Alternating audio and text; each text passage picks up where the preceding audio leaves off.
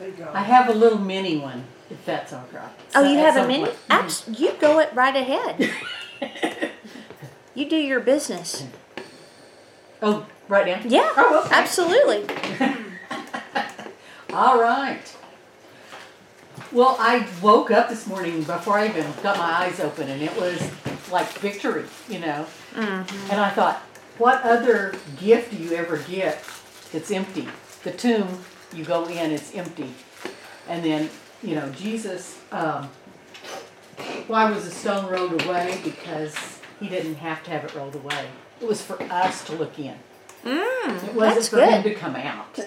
Because we know he transcends walk yeah, through he could have just walked through everything. Yeah. So that was for us to be able to look in. Okay? Mm-hmm. All right. And now what did I do with my other?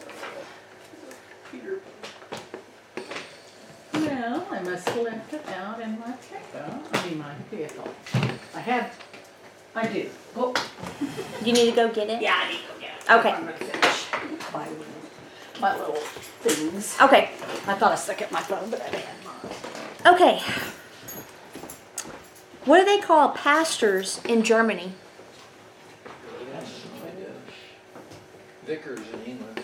Shepherds. German shepherds. We're good. That's a good one. German shepherds. I'm gonna remember that one. I'm like, oh my God. Which Bible character had no parents other than Jesus, of course? Now, he had Mary, father, but like earthly parents. Melchizedek. Joshua, the son of Nun. The son of Nun. I'm trying to memorize. That's good. And then the final one. What's the best way to study the Bible? You look into it.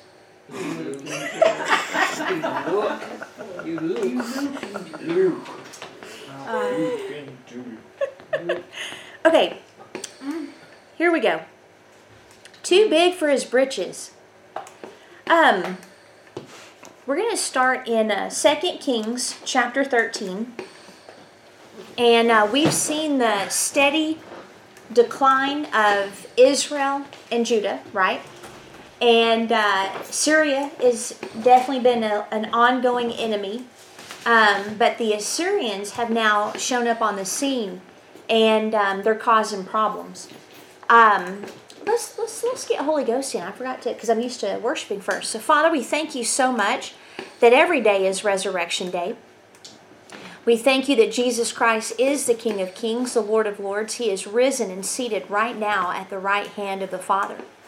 We thank you that He's given us His Holy Spirit, that He lives on the inside of us, because we ask Him in, and that we be Spirit-filled and Spirit-powered, according to Acts 10:38. So, Father, we thank you for this morning a fresh filling of the Holy Spirit, and we ask that you, Holy Spirit, come in and do whatever you want to do this morning. We give you complete and total control of this morning. If you want to switch things up, do something different, we are absolutely submitted to your will. We thank you so much for your word, and we ask that you teach us as we learn today. In Jesus' name, amen. Okay, so like I said, I don't do traditional Easter messages, but in the situation here, we're also seeing not just the Assyrians that are coming in and basically taking over the nation because of idolatry, but we're also seeing the line of Ahab and Jezebel being systematically wiped out. It started with Jehu, and then last week we learned about Ahaziah, right? Was it? No, his mother. Was it Ahaziah? The daughter of Ahab and Athaliah. She was the mother of Ahaziah. She was the daughter of Ahab and Jezebel, and she was wiping out her entire line. And so they hid one of the kings, and then he overtook, and she was killed. But it's interesting that you have Jehu wiping out the line of Ahab, and then you have their own family wiping out their own line. So that's where we're at in this story.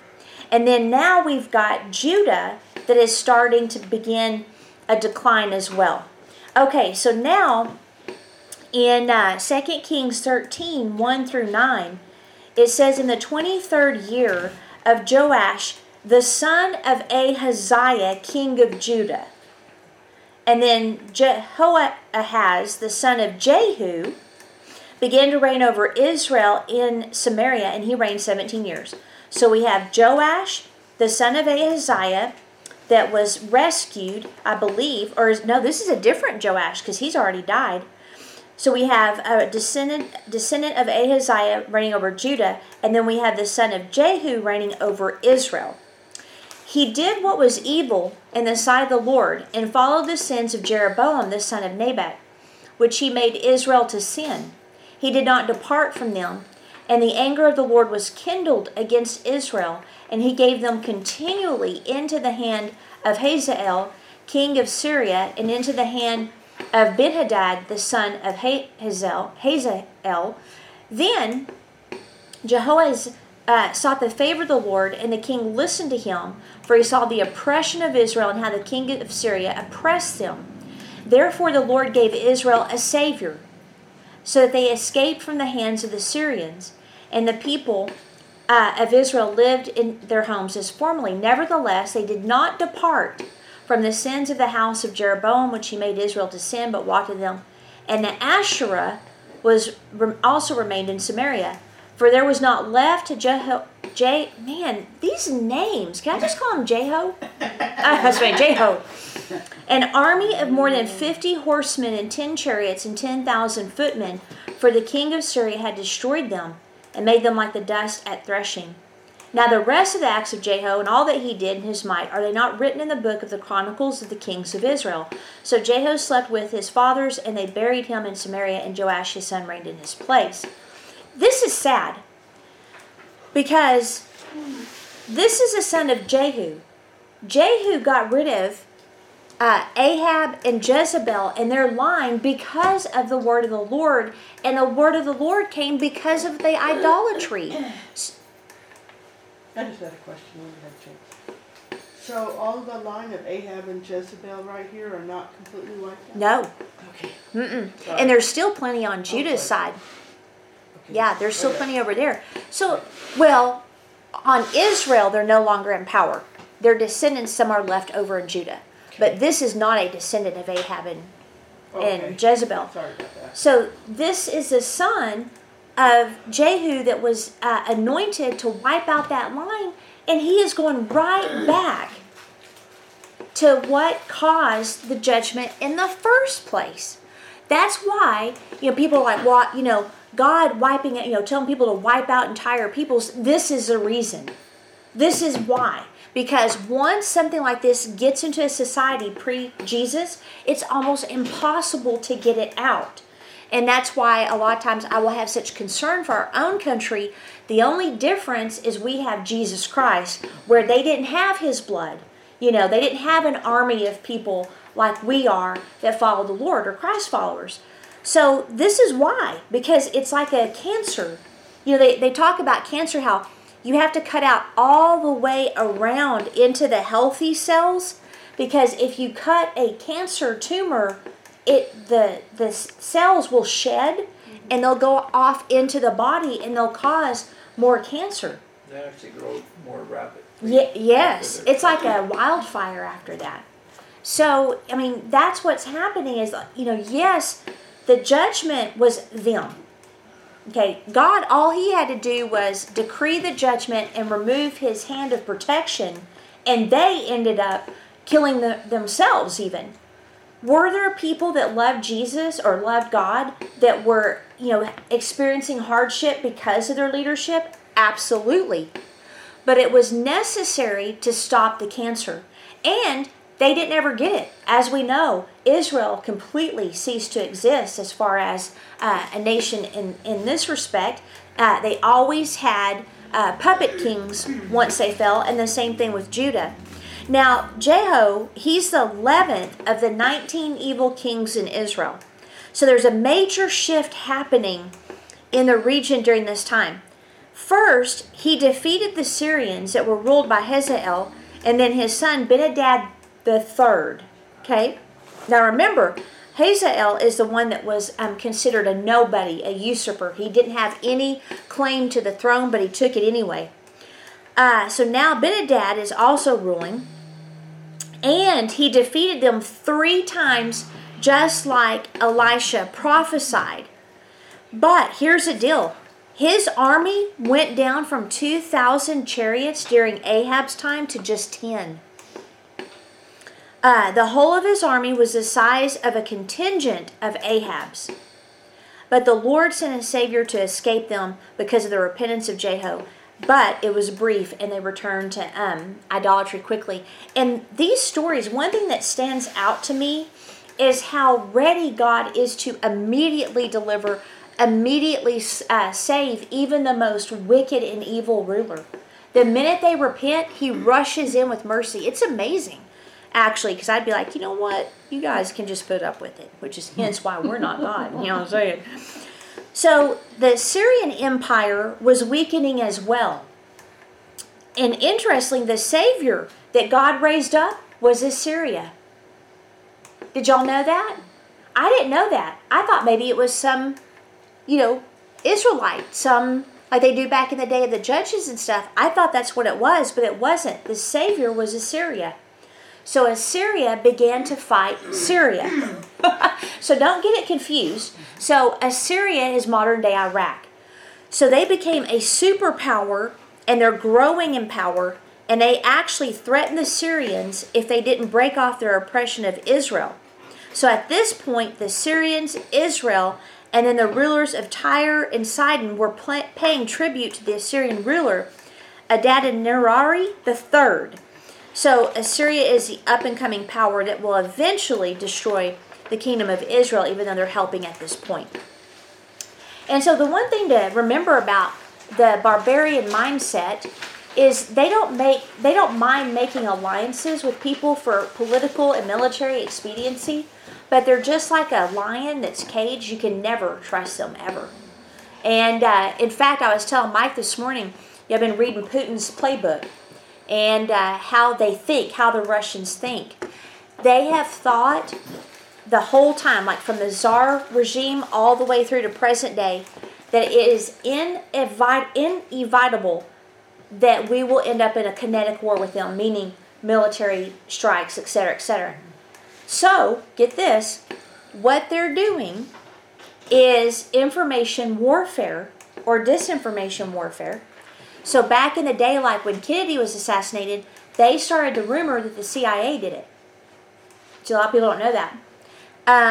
They now have the power of the internet and the ability to start Facebook groups and Facebook pages and stuff that appear to be legitimate American things. And so they sow discord and rumors and false articles and things into our culture to cause us to fight against one another, like the race stuff and all that. I mean, it's literally documented in their intelligence, the intelligence community of the government.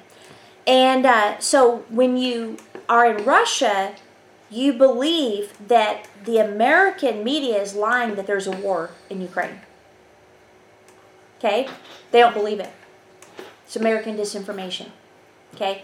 So now, I think there's more going on than what we're being told. But his goal is to use disinformation to tear us apart internally as a country so he doesn't have to fight us kinetically. Isn't that interesting?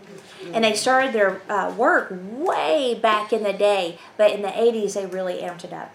That's how they control. Yes. And then also in the 60s, the Summer of Love, they saw a perfect opportunity to put in people. They trained them for decades. Different people to think American, because they don't smile in Russia, because there's nothing to smile about. So they had to learn to smile, which is one of the hardest things for agents. And so they trained them to think American, and then they installed them in universities, government positions, etc. And that way they could learn our culture and begin to foster ideas that were contrary to the Constitution, the way we live. And we're seeing that happen. So it's a very interesting book, and it gets you into the mindset, because it's written by a lady that was raised in Russia. And she was in the intelligence community, and it gets you in the mindset of how they think. And so when you hear people saying stuff politicians or news people that's playing right into their hands, you're like, what are you doing? But here's the deal. They hate Nazis because of Hitler, and they believe Ukraine is like that. And so they're friends with Israel because of that. Isn't that interesting? So we're seeing the same thing here. Oh yeah, they're really good friends. Them and Netanyahu. Putin and Netanyahu got along really well. But you have to remember, in nations like that, and even our own country can tend to be this way, that if there's a political expediency, they will go to bed together long enough to get what they want done. And this is what we're seeing with Assyria. So at this point, they're a savior. Later, they'll be the destroyer. Okay, so everybody's paying tribute to them. Verse 10, in the 37th year of Joash, king of Judah, Jehoash, the son of Jeho, began to reign over Israel in Samaria. And he reigned 16 years. He also did what was evil in the sight of the Lord. He did not depart from the sins of Jeroboam, the son of Nebat, which he made Israel to sin, but he walked in them. Now the rest of the acts of Joash and all that he did, and the might with which he fought Amaziah, king of Judah, are they not written in the book of the Chronicles? Blah, blah. So he slept, and then Jeroboam sat on his throne. Joash was buried in Samaria with the kings of Israel. Okay, so this is the 12th king of Israel. This is not the same king as the one that's in Judah. Okay, so that's where, man, you got all these Marks, you got all these Marys, you got all these Johns, right? It's the same thing. These are obviously popular names during that time. Now, this Jeroboam is Jeroboam the second, and then through him, there'd actually be a resurgence of power in Israel. They'd come close to their former glory. Okay, now Elisha is on his deathbed, okay? So now when Elisha had fallen sick with the illness of which he was to die, Joash, king of Israel, went down to him and wept before him, crying, my father, the chariots of Israel and its horsemen. And Elijah said to him, take a bow and arrows. So he took a bow and arrows. Then he said to the king of Israel, draw the bow, and he drew it. And Elijah laid his hands on the king's hands, and he said, open the window eastward, and he opened it. Then Elisha said, shoot, and he shot. And he said, the Lord's arrow of victory, the arrow of victory over Syria, for you shall fight the Syrians in Aphek until you have made an end of them. And he said, take the arrows, and he took them. And he said to the king of Israel, strike the ground with them, and he struck 3 times and stopped. Then the man of God was angry with him, and said, you should have struck 5 or 6 times. Then you would have struck down Syria until you made an end of it. But now you will strike down Syria only 3 times. Okay, first I find it ironic that he's dying from a disease. You know, it's just crazy because he's such a mighty man of faith. And then Joash obviously saying, my father, the chariots, blah, blah. I mean, it might just be the D in me, but I'm like, what are you doing here? You know? It's like he was more concerned with the chariots than, like, you know, are you Elisha. trying to flatter him? Are you thinking the same thing's going to happen? You're going to get this anointing? I mean, are you just saying that you're dying and you're going to be leaving soon? I don't know. It's just, I'm very suspicious of that. But he's weeping, and I find that very interesting concerning the relationship that Elisha and the kings of Israel had. Like, you really care. Well, they obviously knew he was a true prophet, even though they put him in jail and stuff. Or they would put the prophets in jail or kill them. Okay, now the east is for the complete victory of the Syrians. But the reason that Elisha got angry at the 3 arrows is because Joash, number 1, lacked faith. A lack of faith will manifest in a lack of zeal. And so he didn't have zeal. He didn't have, remember like we've talked about, faith without actions, they're dead, right? It's ineffective. The complete or mature example of faith is when you have works or action that goes with it. And so he just, threw 3, and then he's like, should I do anything else? He looks at him. It's like, you should have the zeal. If I told you that 1 arrow is going to take out Syria, then you should have enough common sense to figure out you need a whole bunch more to defeat Assyria.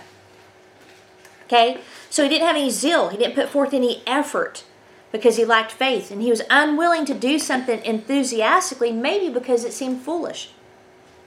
The word anger here refers to anger that arose because people failed to perform their duties properly. And for this reason, he's only going to be able to strike them down 3 times. Now, if he could have executed his instructions violently and with enthusiasm, Syria would have been defeated permanently. I'm sorry, I said Assyria earlier. Syria. Man, all these Syrias and Joashes and Jeroboams and man, studying Kings takes a lot of zeal, by the way. Just try preaching it. I mean, it's ridiculous. Okay, so that's what's going on there. That's why he was angry. He didn't perform his duty because he didn't have faith or zeal. Verse 20. So Elisha died and they buried him. Now bands of Moabites used to invade the land in the spring of the year. And as a man was being buried, behold, a marauding band was seen. So the man was just thrown into the grave of Elisha. And as soon as the man touched the bones of Elijah, he revived and stood up on his feet. Now, does anyone else wonder why Elijah wasn't covered? Like, what? How? Okay, first of all, he was bones. So he had to be dead for a while, right? And then, was it just open? I mean, did they just take the lid off? Like, how did they bury people back then? They threw him in a cave and rolled the stone. I was going to say, was he buried? Well, it says they buried him. But what's their definition of buried? Because we know that I didn't think they did anything underground. They did it all in tombs. I don't know.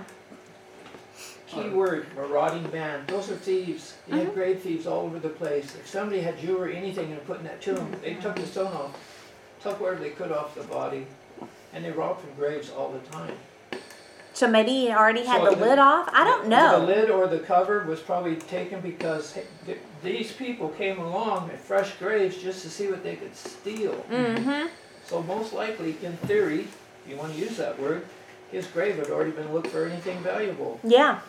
And nobody paid any attention to put the stone or the lid, and they were mainly carved out in Or maybe the they rock. were like they did in Rome and even in Israel, where the bodies were put in like caves and there were more than one body in there. There could be multiple bodies in one tomb. Yeah. I just or find you it could be rich enough to have a tomb just for you. right. I think it's funny, like here you're dead and then all of a sudden you're not. I'd be like, whoa, that was the trippiest trip I've ever been on. Might be a little stinky. So now Hazael, king of Syria, oppressed Israel all the days of Jehu.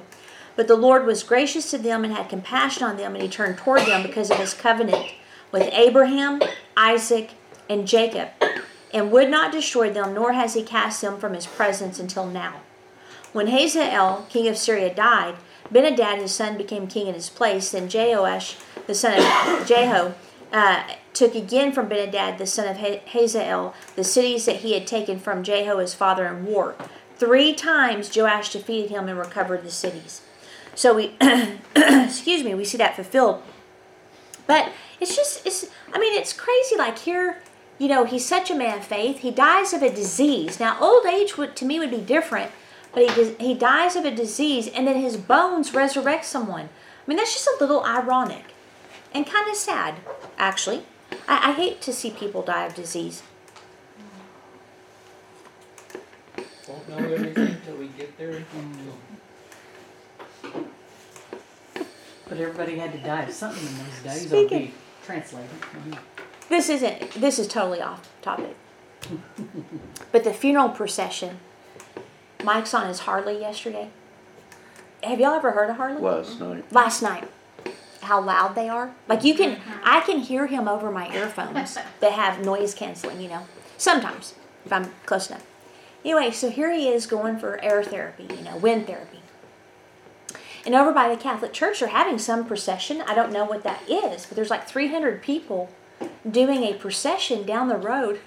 Mike's on his Harley. I'm guessing it has to do with Good Friday and Easter. Yeah. And he's like, he's trying to hide and get around because obviously this loud Harley is now making its presence known on their ceremony. He said, I don't know what they were doing, You're but in the quiet zone, maybe. it's funny. But what is it? Do they do like some? Well, like they have that walk to Emmaus? type thing. And they go to Chimayo and to those. Saturday, Yeah. that's a new one to me. Oh, Usually it's Friday, Thursday or Friday. I don't know. Well, it was going on then. What's too. going on Unless it- then? okay, Friday. well, yeah, Friday, okay. yeah. Friday, Good Friday. Yeah, that's probably what they were doing. mm-hmm. We've Yeah. been there like a pilgrimage type thing. Oh, they hardly noticed. I don't know. I mean, that Harley. They hardly know. And here Mike is with his facial hair. Hiding behind my handlebar. Sorry, guys. I'm sorry. Alternate route. Oh, that's funny. Okay. Casket. So in chapter 14, so basically it's just disintegrating. And, there's strife and there's war and there's uncertainty and the people are suffering. In the second year of Joash, the son of Joahaz, king of Israel, which, if I'm not mistaken, that's the same as Jeho. They just changed the spelling. I swear these people that wrote these books just want to jack with your head. It's like, who the heck is this guy? Oh, that's a different spelling. It's like calling James Jim. Why? Where did that come from? It's just crazy. So in the second year of Joash, the son of Jeho, actually, king of Israel, Amaziah, the son of Joash, king of Judah, began to reign. He was 25 years old when he began to reign, and he reigned 29 years in Jerusalem. His mother's name was Forget It. I'm not saying it. And he did what was right in the eyes of the Lord, yet not like his father, David his father. He did in all things as Joash his father had done, but the high places were not removed. The people still sacrificed and made offerings on the high places. And as soon as the royal power was firmly in his hand, he struck down his servants who had struck down the king his father. So remember, Joash is the one in Judah. Now we're in Judah, okay? Who brought back worship of the Lord. He got rid of Asherah and all that. So he did like a clean sweep. He got rid of all the idolatry except for the high places. And then he turned on them, remember? And had the priests killed that mentored him. He was the one that was hidden as an infant. And then he had the priests killed. And so then his servants killed him. Okay?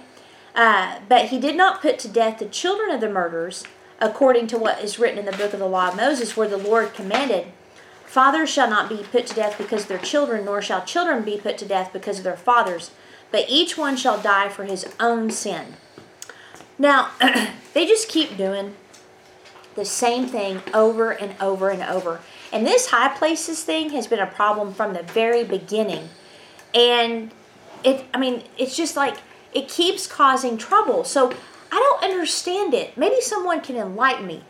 But why would you go so far and then stop? Why would you get rid of all of the idolatry but the high places? Why would you, it doesn't make any sense. I don't understand what's happening here. It's like a partial obedience thing, unless maybe they thought the high places were okay. Does anybody have any thoughts? The only thing I can think studying this and getting the same thought, like this is the law to take in, is that there's maybe a group or a remnant of the people, they've been so used to that, so habitual in going up there and worshiping the pagan gods and stuff, Yeah.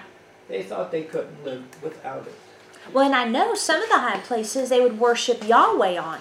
Some did. And so maybe they thought that was okay. Well, It you was a wonder. bad mix though. I mean, it wasn't Mixture pure, is a good it was word. unpure. You It wonder. was a bad mix of Because it. even today in Israel, Mm-hmm. they're, what is it, a quarter of the people or so aren't Israelites. They're Muslims and stuff. Or True. the Palestinians. Yeah. Which are usually Yeah. Muslim. But they are different faith, and as a result, I think they accommodate them. They say we need to live in peace. So maybe some accommodation there. Right. And so I don't know, but I'm suspecting that accommodation for other religions. Or political expediency, because if they tear Exactly. down the high places, maybe the people would have been so upset it would have threatened their rule. I don't know, but that's a thought Could have that been border perhaps. wars, could have been more border wars, which they still have. Yeah, it just is amazing, and I understand, like people working on stuff. I don't have a problem with that. It just is every single chapter says for every single king they didn't remove the high places, and that started all the way with Solomon. All the way with Solomon. It's just baffling. I mean, you cannot coddle sin. You have to be ruthless. You have to cut it off. And you have to be willing to go through the discomfort. Like we were talking about with the, cancer cells. You have to be willing to go with the discomfort of getting that thing out. Because once you get to the other side, you're healed. It's as if nothing is there. Like we teach in the podcast and in our intensive, the gold is where the pain is at. If you'll go into wherever that pain is, wherever it is that you don't want to deal with, if you'll go in there and look at it, that's where you'll find the gold. That's where the life lessons, the transformation, etc. takes place. And so a lot of times people aren't willing to do that. So maybe that's what's going on here, is they don't want the pain of political disfavor. And I do like that he obeyed the law and he didn't kill off the kids. Now he also, in verse 7, struck down 10,000 Edomites in the valley of Salt and took Selah by storm and called it Joktheel, which is its name to this day. Now the Edomites are the descendants of Esau.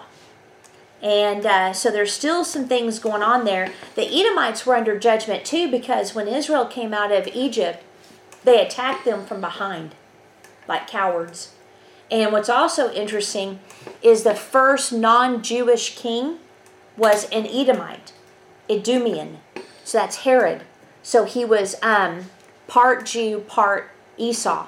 And that was prophesied in Genesis 49, that a king would remain between the feet of Judah until Shiloh comes.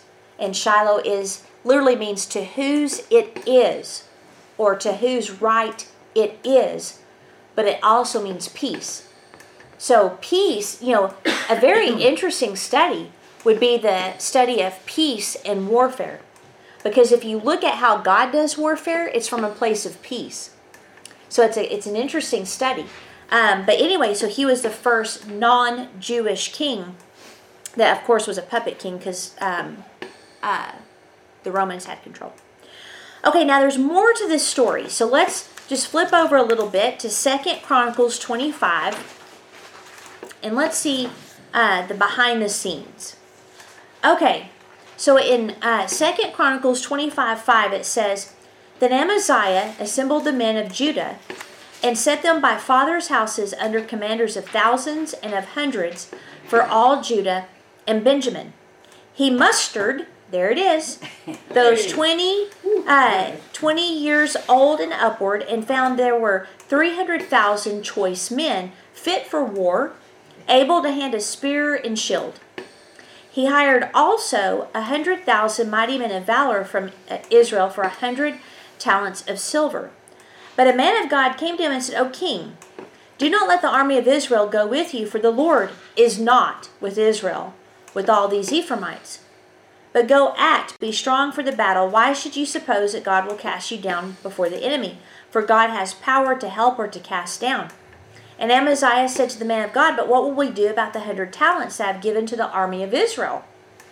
The man of God answered, The Lord is able to give you much more than this.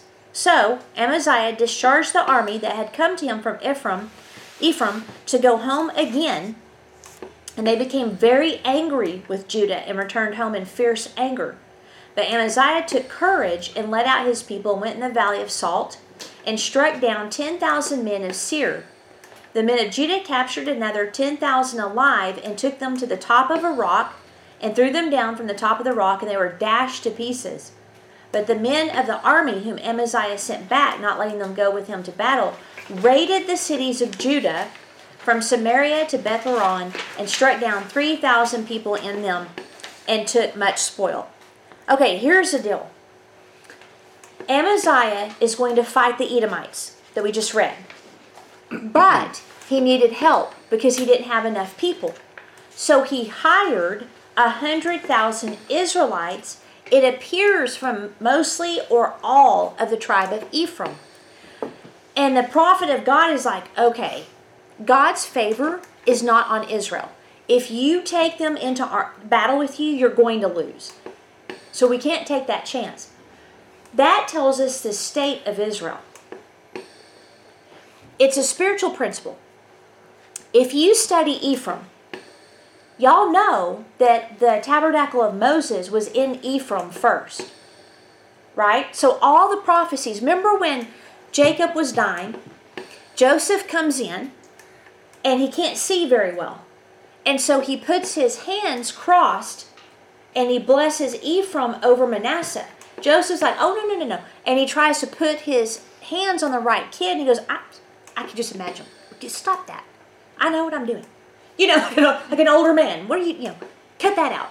So he blesses Ephraim, so the lastborn takes precedence over the firstborn, and his prophecy is about the presence of God. So Ephraim, that tribe, became the place for the presence of God to dwell in the tabernacle of David, or tabernacle of Moses. Eli, during his time, the ark was stolen, right? Eli was severely obese, fell off of a bench when he heard the news, broke his neck, his sons were killed, one of the wives went into labor and named the kid Ichabod, the glory has departed.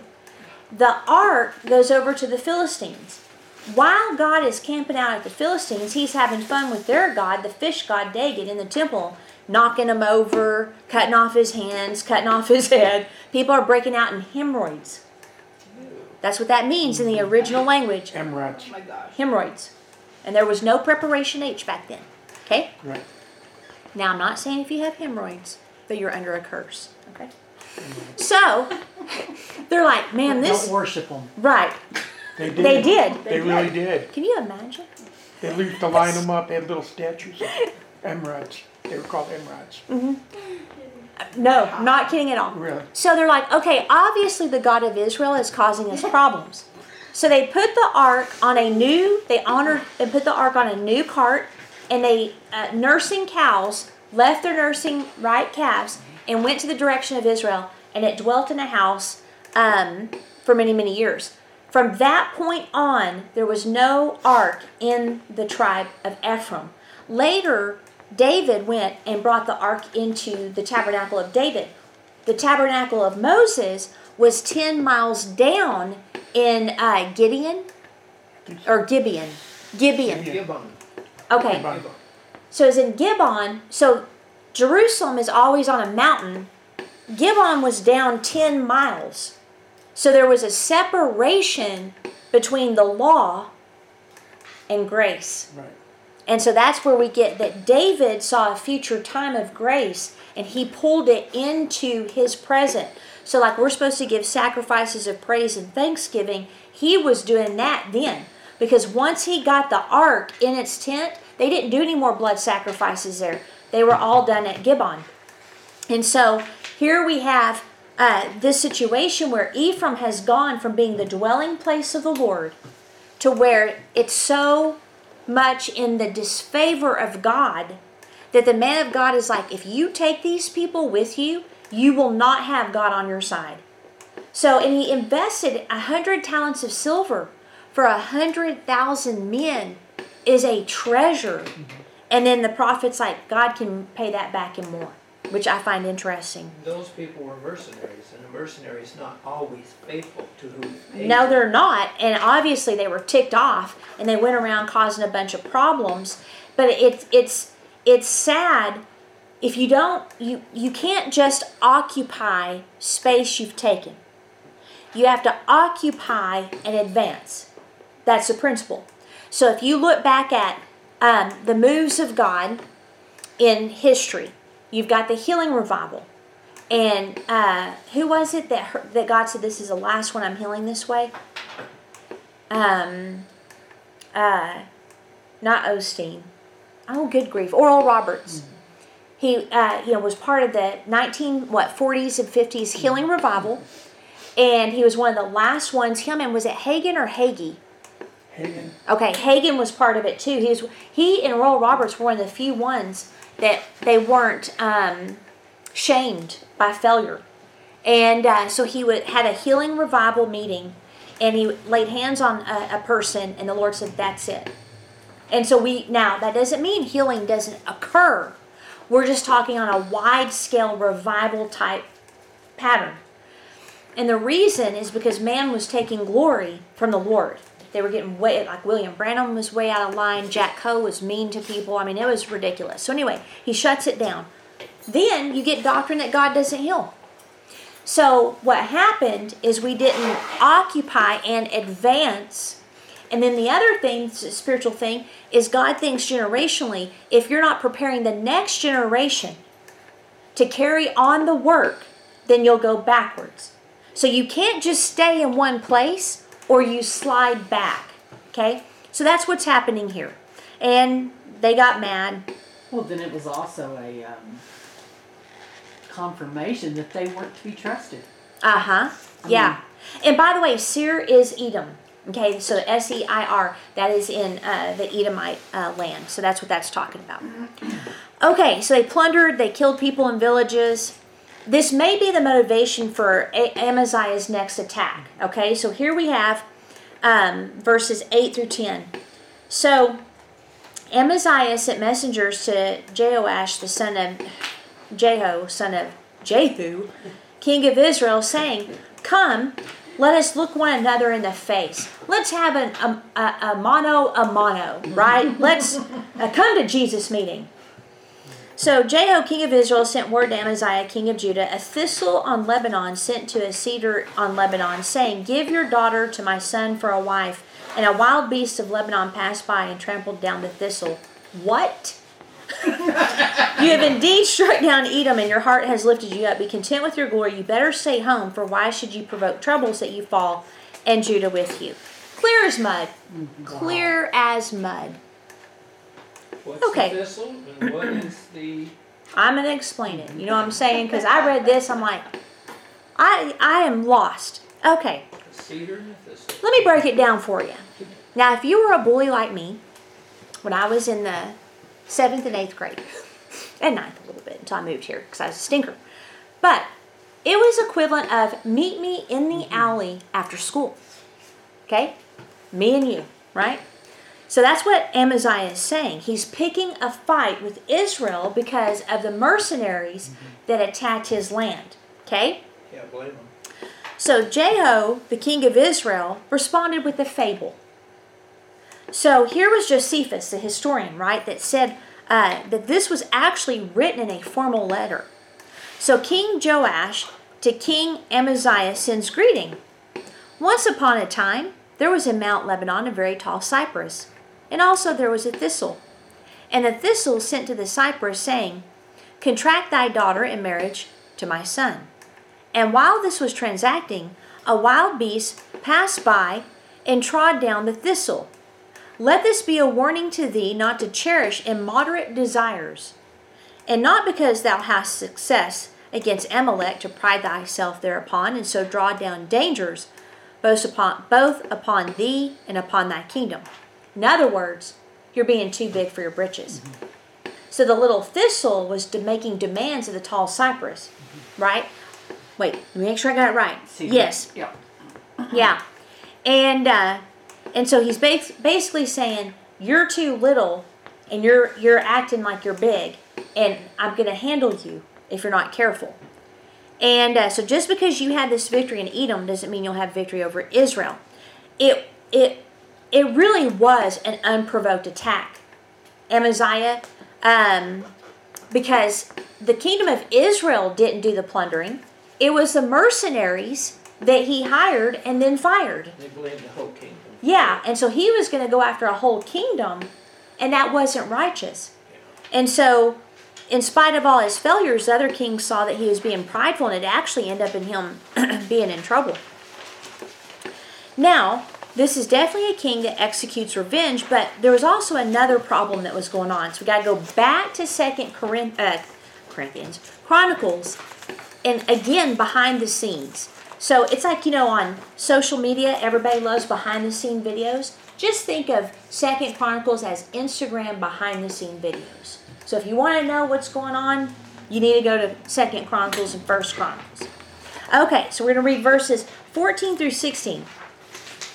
After Amaziah came from striking down the Edomites, he brought the gods of the men of Seir and set them up as his gods and worshipped them, making offerings to them. That's what I'm saying. It's like, what is wrong with these people? Now, I'm not trying to come from it like in a judgmental way. I'm seriously curious. What are they doing? I don't get it. God literally just helped him win a battle. And he listened. And he listened, and his thanks is to take their gods and worship them in his own country. You have to be a special kind of stupid to do that, right? You're not picking a fight with the other king. You're picking a fight with God, and you'll never win. So therefore, the Lord was angry, obviously, with Amaziah, and sent him a prophet. He said, "Why have you sought the gods of a people who did not deliver their own people from your hand?" In other words, why are you worshiping the loser? But as he was speaking, the king said, "Have we made you a royal counselor? Stop. Why should you be struck down?" So the prophet stopped, but said, "I know that God has determined to destroy you because you have done this and have not listened to my counsel." So basically he was threatening them. He was saying, you need to be quiet, because if you're not, I'm gonna have you killed. But the pride and the arrogance is just literally oozing out of him. So not only do you have him betray God after God helps him win, but then you also have him worshiping the loser. I mean, the mentality back then was whatever country you defeated, your God defeated their gods. Do you think this is an example of offended faith?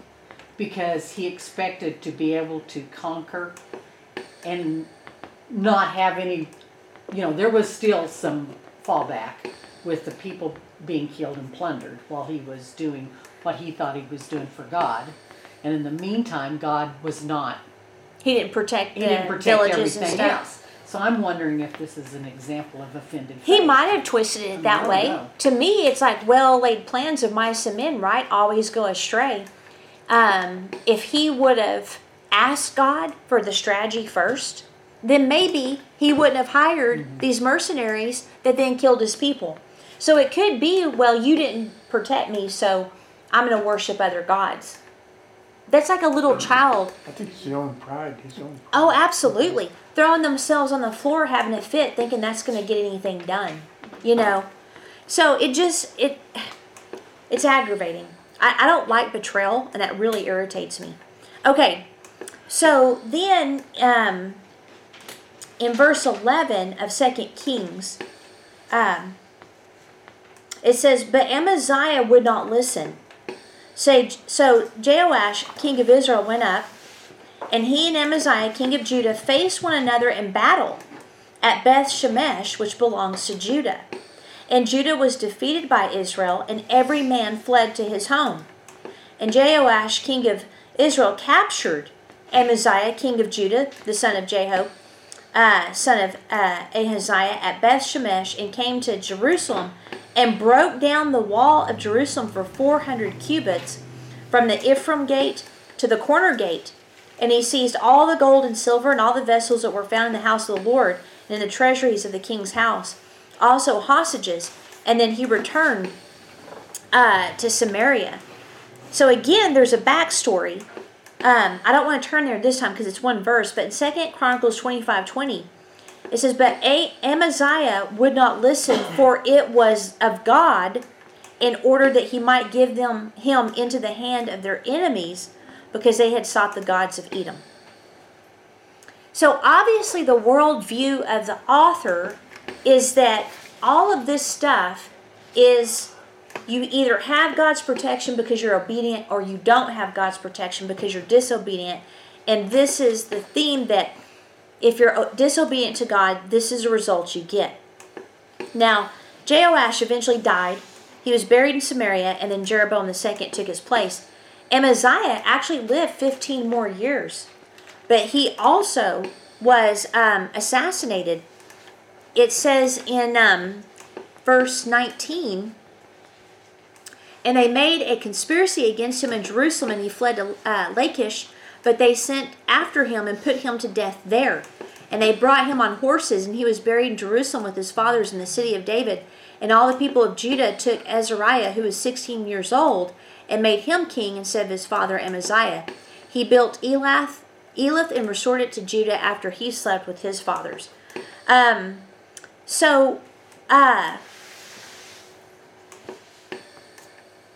I guess I don't have anything to say after that. Okay, so verse 23. In the 15th year of Amaziah, the son of Joash, king of Judah, Jeroboam, the son of Joash, king of Israel, began to reign in Samaria, and he reigned 41 years. And he did what was evil in the sight of the Lord. He did not depart from all the sins of Jeroboam, which he made Israel to sin. He restored the border of Israel from Lebo Hamath as far as the Sea of Arabah, according to the word of the Lord, the God of Israel, which he spoke by his servant Jonah, the son of Amittai, the prophet, who was from Gath-Hepher. For the Lord saw the affliction of Israel was very bitter, for there was none left, bond or free, and there was none to help Israel.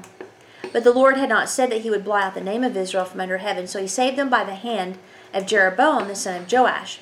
Now the rest of the acts of Jeroboam, all that he did in his might, how he fought, and how he restored Damascus and Hamath to Judah and Israel, are they not written in the book of the Chronicles of the Kings? And then Jeroboam the second slept with his fathers and the king of Israel, and Zechariah his son reigned in his place. Okay, so this is the Jonah. This is the one. And so now it brings a little bit of context, right? So you have the Jonah who went to Nineveh to deliver that word. Like most prophetic people, he saw the writing on the wall. Now, you got 40 years here, 50 years there. We're seeing the decline. It's gradual. So you have to understand that when you're in that story, you may not be putting all the dots together, right? That destruction's imminent. Because for God, a day is like 1,000 years. And so for 200 years or more, he warned them to cut it out. That's how long-suffering God is. And then when they would repent, he would deliver them. But they kept making the same mistakes. So I don't think they necessarily recognized all of the upheaval going on around them was actually a sign their country was about to die. So Jonah knows who's going to be the one to take it over. And he maybe didn't need necessarily prophetic insight either. You can literally watch how there's geopolitical positioning and things start changing. You're like, okay, these people right here are dangerous.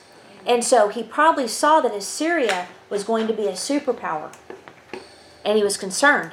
So then you have God telling him, go to Nineveh and warn them because of their wickedness and their evil, because I'm going to wipe out the entire city. That would have been a blessing. Would have been a blessing. And he wanted that. He definitely wanted that. God's heart will probably always freak us out that way. And so he gets, obviously he gets swallowed by a whale, and his hair's bleached, and his skin's bleached. He looks crazy, probably stinks. And he still don't want to go. He still doesn't want to go. He gets on the ship, and they're like, it's me, guys. Just throw me over. Life just sucks right now. And so, but anyway, he finally arrives. Can you imagine? That'd be like some guy that has no melatonin anymore shows up, obviously was digested partly by a whale, and he shows up in the middle of Central Square, or Central whatever, and says, you guys better repent because God is going to wipe you out if you don't. I don't know what New York would do, but what Nineveh did, everybody repented. Everybody. They even made the animals fast and have sackcloth put on. Pagan society that ripped babies out of mothers' wombs in warfare. Okay, that's what they did. They wore all black. That's why he went through so much. Just to walk in, only 1/3 of the city. He didn't go in. So here they are, pagans, right? They're vicious, and he knew they were going to be the ones. And then he went back and went on a hill. He wanted to see what was going to happen. Maybe God will still destroy them. I hope so, but maybe He won't. So I probably would have done the same exact thing. Literally, if I knew that Assyria was going to wipe out my country completely, I probably wouldn't have gone either. I mean, I would have had to have been swallowed and all that too, because it just didn't make any sense. So anyway, this is the Jonah. Just to give you context, other prophets included Hosea, Joel, and Amos. And the author of 2 Kings makes it clear that the only reason Israel had not been blotted out at this point is because God said He would never do that. There would always be a remnant. Now, Jeroboam II's wars resulted in a lot of tribute coming into Israel's coffers, and an enormous prosperity for the noble class only. So poverty and idolatry were still rampant in Israel. But you know, another thing I find very ironic is how willing people that didn't know God were to repent, and yet the people that knew God weren't. It happened over and over and over. Even the Lord pointed it out. God didn't go, the prophet didn't go to, any Israelite woman. He went to people that didn't even know Him.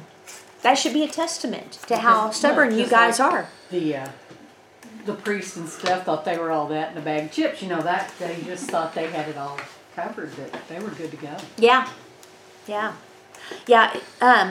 I was part of a Bible study Saturday, and I was telling them, I said, the thing is that I was telling how we were saying James on Fridays. And I said, the thing is that you don't want to have the faith the level of demons.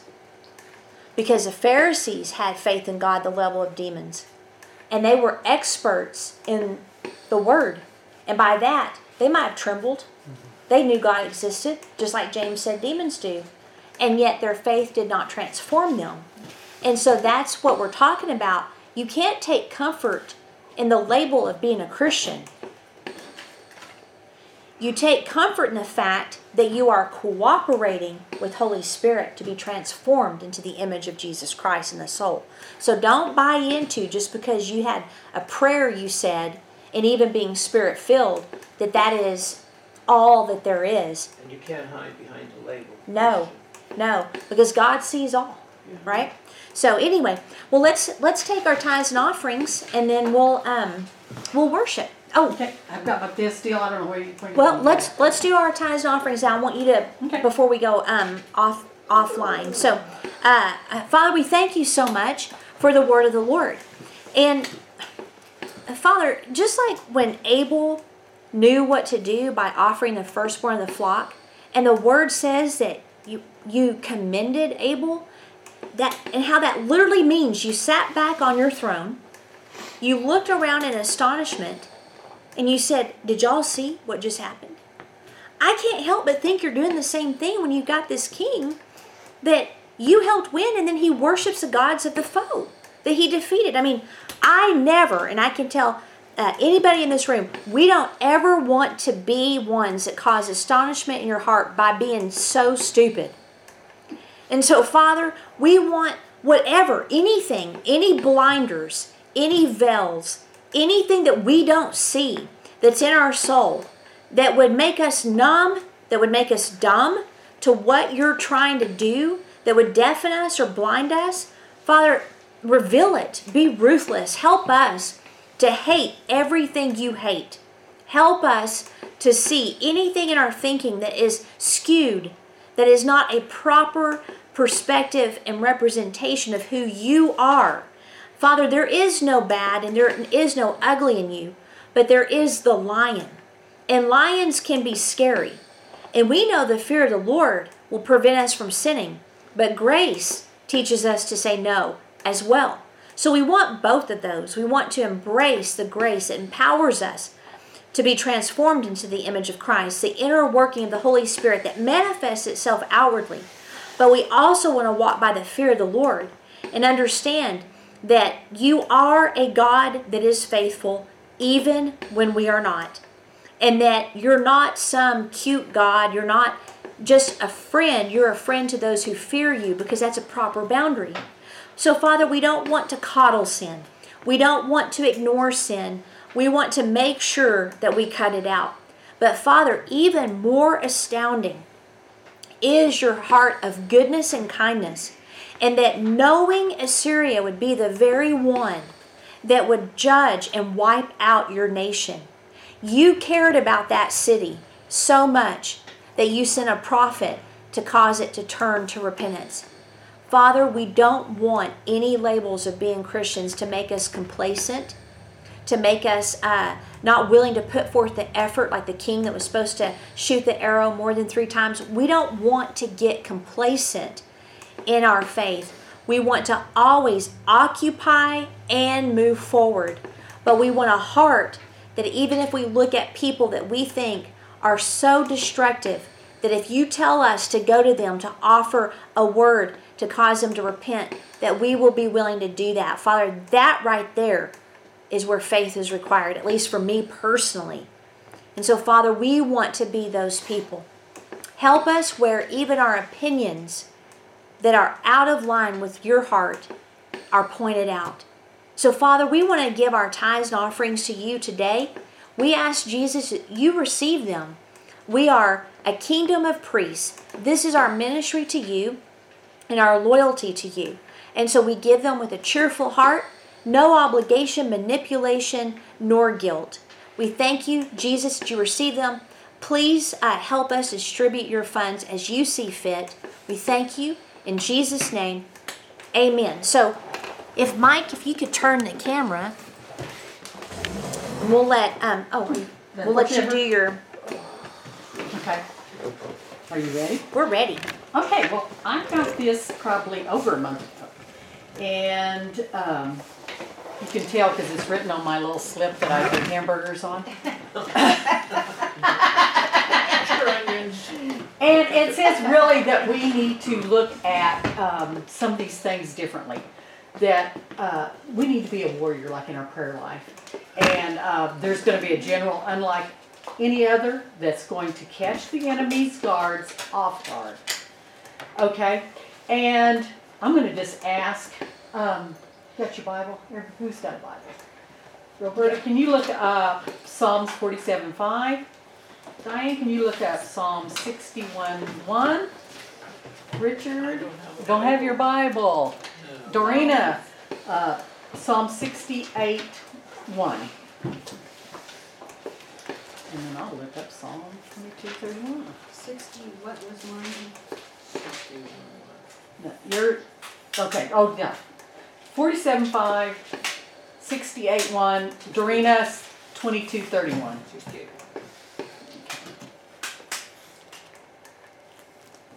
And it talks about that there's a roar, a different roar, and that we need a different kind of anointing and a shout. So read that 47:5. God arises with the ear-splitting shout of his people. God goes up with a trumpet blast. Okay, and that shout right there is the Hebrew for ruah. And that means a war cry, victory over the enemy. It's also used as when we blow when the shofar was blown. It's that same, and it can mean to split the ears with sound. So we're not talking about that you're just shout, woohoo, You're talking about some serious shout. Where it hurts the ears. Yes, Yeah. hurts the ears. Okay, and then, okay, Diane, can you read the 68:1? Rise up, O God, and scatter your enemies. Let those that hate God run for their lives. Okay. And that's what it says. If we're able to lift, and it's called a ruah, that's what that shout is called in Hebrew, the ruah. If we are able to lift the ruah, God's going to join with us. Okay? All right. Oh, I know, I left out Ecclesiastes 3:8. Somebody can look that one up right fast. Are y'all fast? Okay, Ecclesiastes 3:8. A time to love, a time to hate, a time for war, and a time for peace. Okay. And there's a time for all these things. And even if it's not a physical thing, it needs to be no less intense. Okay? because that's going to determine the destiny of people. If we, the war, the battle, that time, the battle's to relieve the suffering. All right, and we've just got to pray with passion and fervent faith. It says the shout of war is just as terrifying to the ears of demons as it is to human soldiers. Don't let your dignity silence your roar. And that was 1930. Let's see here. Okay. It says, and this is taught. The background is the Easter message. What happens when Jesus was on the cross. It says, when he had sipped his sour wine, he said, "It is finished, my bride." Okay? Then he bowed his head and surrendered the spirit to God. But what we're talking about here, when it says it's finished, he shouted, and it was a one-word thing that meant something. Okay? And it said, if he had shouted the word Greek, in the word Greek, it was telistai. Telistai, whatever you say it, I don't know how to say it.